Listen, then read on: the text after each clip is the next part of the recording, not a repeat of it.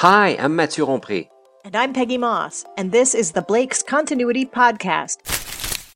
Ow! Peggy, you're okay? Yeah, I just fell out of a tree. I swear I used to be able to swing up to that branch. Do you think it's possible my arms have gotten shorter in the last 6 months? Actually, no. But lots of things are changing, including environmental regulations. And today, we are talking to three lawyers who know a lot about how to help clients work through those changes. Okay, I'll swing up. Let's talk with Grace Smith of Toronto, Tony Crossman of Vancouver, and Terri-Lee Oleniuk of our Calgary office.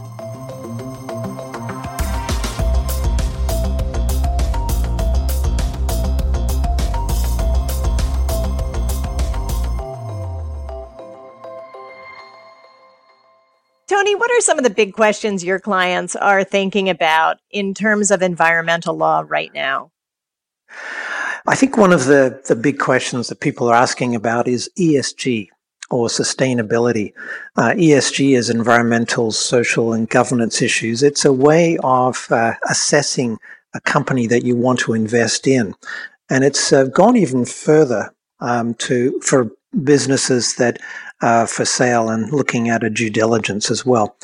And the environment part of that is assessing, how the environmental performance, not only in the past, but in the future.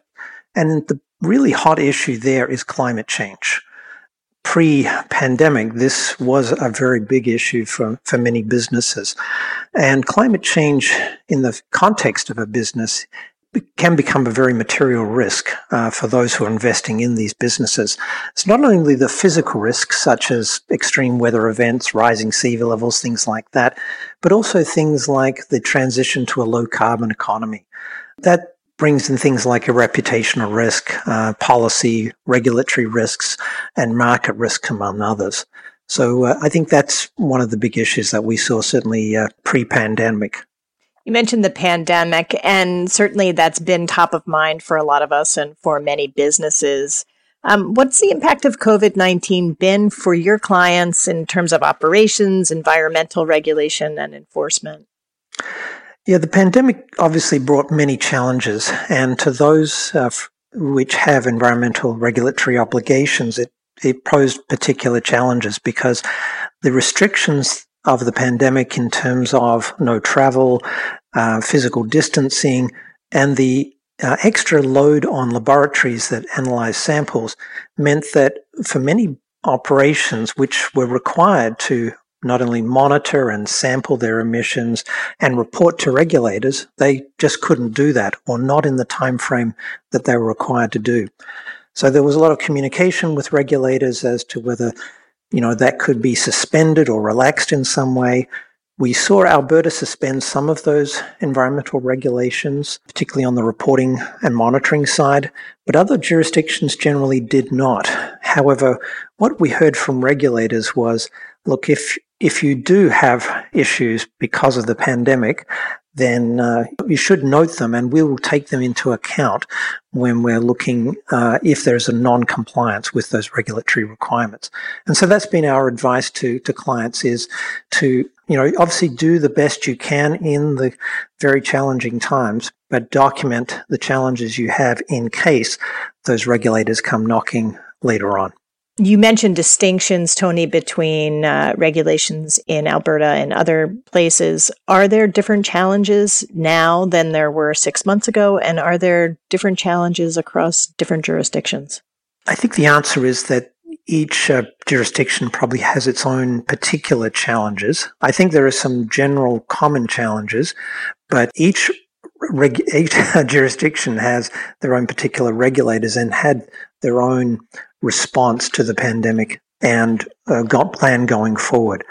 And because environmental regulation generally boils down on a day-to-day basis to provincial jurisdiction as opposed to federal, national jurisdiction, we are going to see differences. I don't know if they're going to be significant, but certainly the Alberta one with suspending things was a significant difference compared to the other provinces. Terri-Lee, what are your thoughts on the challenges provinces are facing? I think the biggest challenge that our clients are facing who operate across multiple provincial jurisdictions are, again, the different restrictions that vary from location to location. And I think another big challenge is the prolonged nature of the pandemic. So back when we all started working at home last March, I think most of us, including our clients, thought this would persist and be disruptive for only perhaps a few months. And here we are now 6 months in with no short-term end to this. So I think our expectations have shifted quite a bit. And for our clients, it's now really about approaching environmental and regulatory requirements, government programs, business opportunities from this more longer term perspective. You're based in Calgary yourself. Do you notice any issues that are specific to Alberta?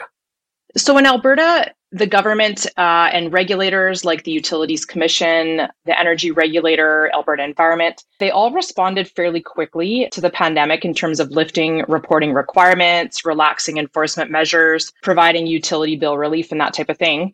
So I'd say probably it was the most relaxed province in terms of reducing requirements for that period of time. However, the vast majority of these came to an end in July, but a few of them are still in place. So again, it's really important to take a look at your business, where you operate, the applicable legislation that you operate under, and the conditions of any approvals you have to determine what you need to report on for your company and when. And the other thing I wanted to mention is that even though we're in the middle of a pandemic and these are fairly challenging times, there's still a lot of development opportunities in various sectors. So the Alberta government has made well reclamation a priority through its site rehabilitation program. It's also recently released a new natural gas strategy to support the development of petrochemicals, hydrogen, LNG, and natural gas for power plants. The other thing is we're also seeing a lot of movement in the renewable electricity generation space through the development of different wind and solar projects in the province, as well as some storage. And I think this is due in part to Alberta's openly competitive electricity market, as well as offtake opportunities through power purchase agreements with corporate counterparties. So those are some issues that are specific to Alberta that I think people should think about. A suspension of mandatory requirements, like Tony described, could be interpreted as a good thing for business. But is there a downside? What do businesses have to keep in mind going forward? I have a couple thoughts on that. So first, I think it's really important to understand the details regarding the exact nature of the suspension of mandatory requirements. And so on a regulator by regulator and jurisdiction by jurisdiction basis, because they do differ. And what I mean by that is, for example, if you're looking at environmental reporting, is it the actual data collection that's been suspended? So for example, is there no longer a requirement to say, go out in the field and take water samples? Or is it just the actual reporting that's been suspended? So you still need to go out in the field and take samples and have a laboratory analyze those samples, but you no longer need to submit reports until a later time. So it's really important to understand this. It's also critical that businesses keep an eye out for when these suspensions are lifted. Again, on a jurisdiction by jurisdiction, regulator by regulator basis, to ensure that you don't end up in an enforcement situation. And just second, we've been seeing COVID numbers rising and restrictions put back in place in certain provinces. But it's possible that even in the face of a second wave and increasing restrictions, that regulators and governments might not suspend those mandatory compliance requirements as they did in the past. So it's important that companies have plans in place to ensure compliance in the event that COVID restrictions are back in place and become onerous over a longer period of time, but compliance is still required. So those are the things I think businesses need to keep in mind. Thank you, Terri-Lee. Grace, how did regulators in Ontario respond to COVID-19? Was Ontario's response different from other provinces? So overall, I think the response was fairly similar to the other provinces. We saw a patchwork of responses, such as sort of informal and formal extensions of filing deadlines. We also saw the tribunals like the Ontario Energy Board and the Environmental Review Tribunal suspend oral hearings and have made a move towards virtual proceedings. So those are changes that I think everyone has kind of seen across the board. But one major change that we had that I don't think was experienced in other provinces was that as part of the pandemic response, the government introduced major amendments to the Environmental Assessment Act. These were introduced as part of the Omnibus Bill 197, the COVID-19 Economic Recovery Act. And the Environmental Assessment Act, it's a major piece of legislation in Ontario, and it governs how the environmental impact of proposed projects is assessed. So this is a big change, and it's something that was in the works, but now it's come a lot faster than we expected. Do you have a sense of what's next in terms of regulations that businesses will face in Ontario? I mean, even related to the Environmental Assessment Act changes that we've just seen, although that has been passed, those changes are enforced. They will be transitioning in phases. And part of that is that we will be waiting for the government to draft regulations that will actually set out kind of the substantive pieces of those changes. So we'll be waiting for that. Those changes are anticipated. We've seen a glimpse of it. They've posted some proposals on the environmental registry, but that will be something that people should keep an eye open for, and obviously have an eye to how those changes are going to impact their business and any future projects they have planned. Another thing that is upcoming is the changes to the excess soil management regulation in Ontario. This is something that's been in the works for a really, really long time, and actually because of COVID did get delayed. So now that's coming into force in January 1st. So again, that's another change that people will need to keep an eye on, and obviously make sure that they're going to be in compliance with that when it does come into effect in the new year. Tony, Terri-Lee, and Grace, thank you for your pragmatic guidance and insights about a complicated topic.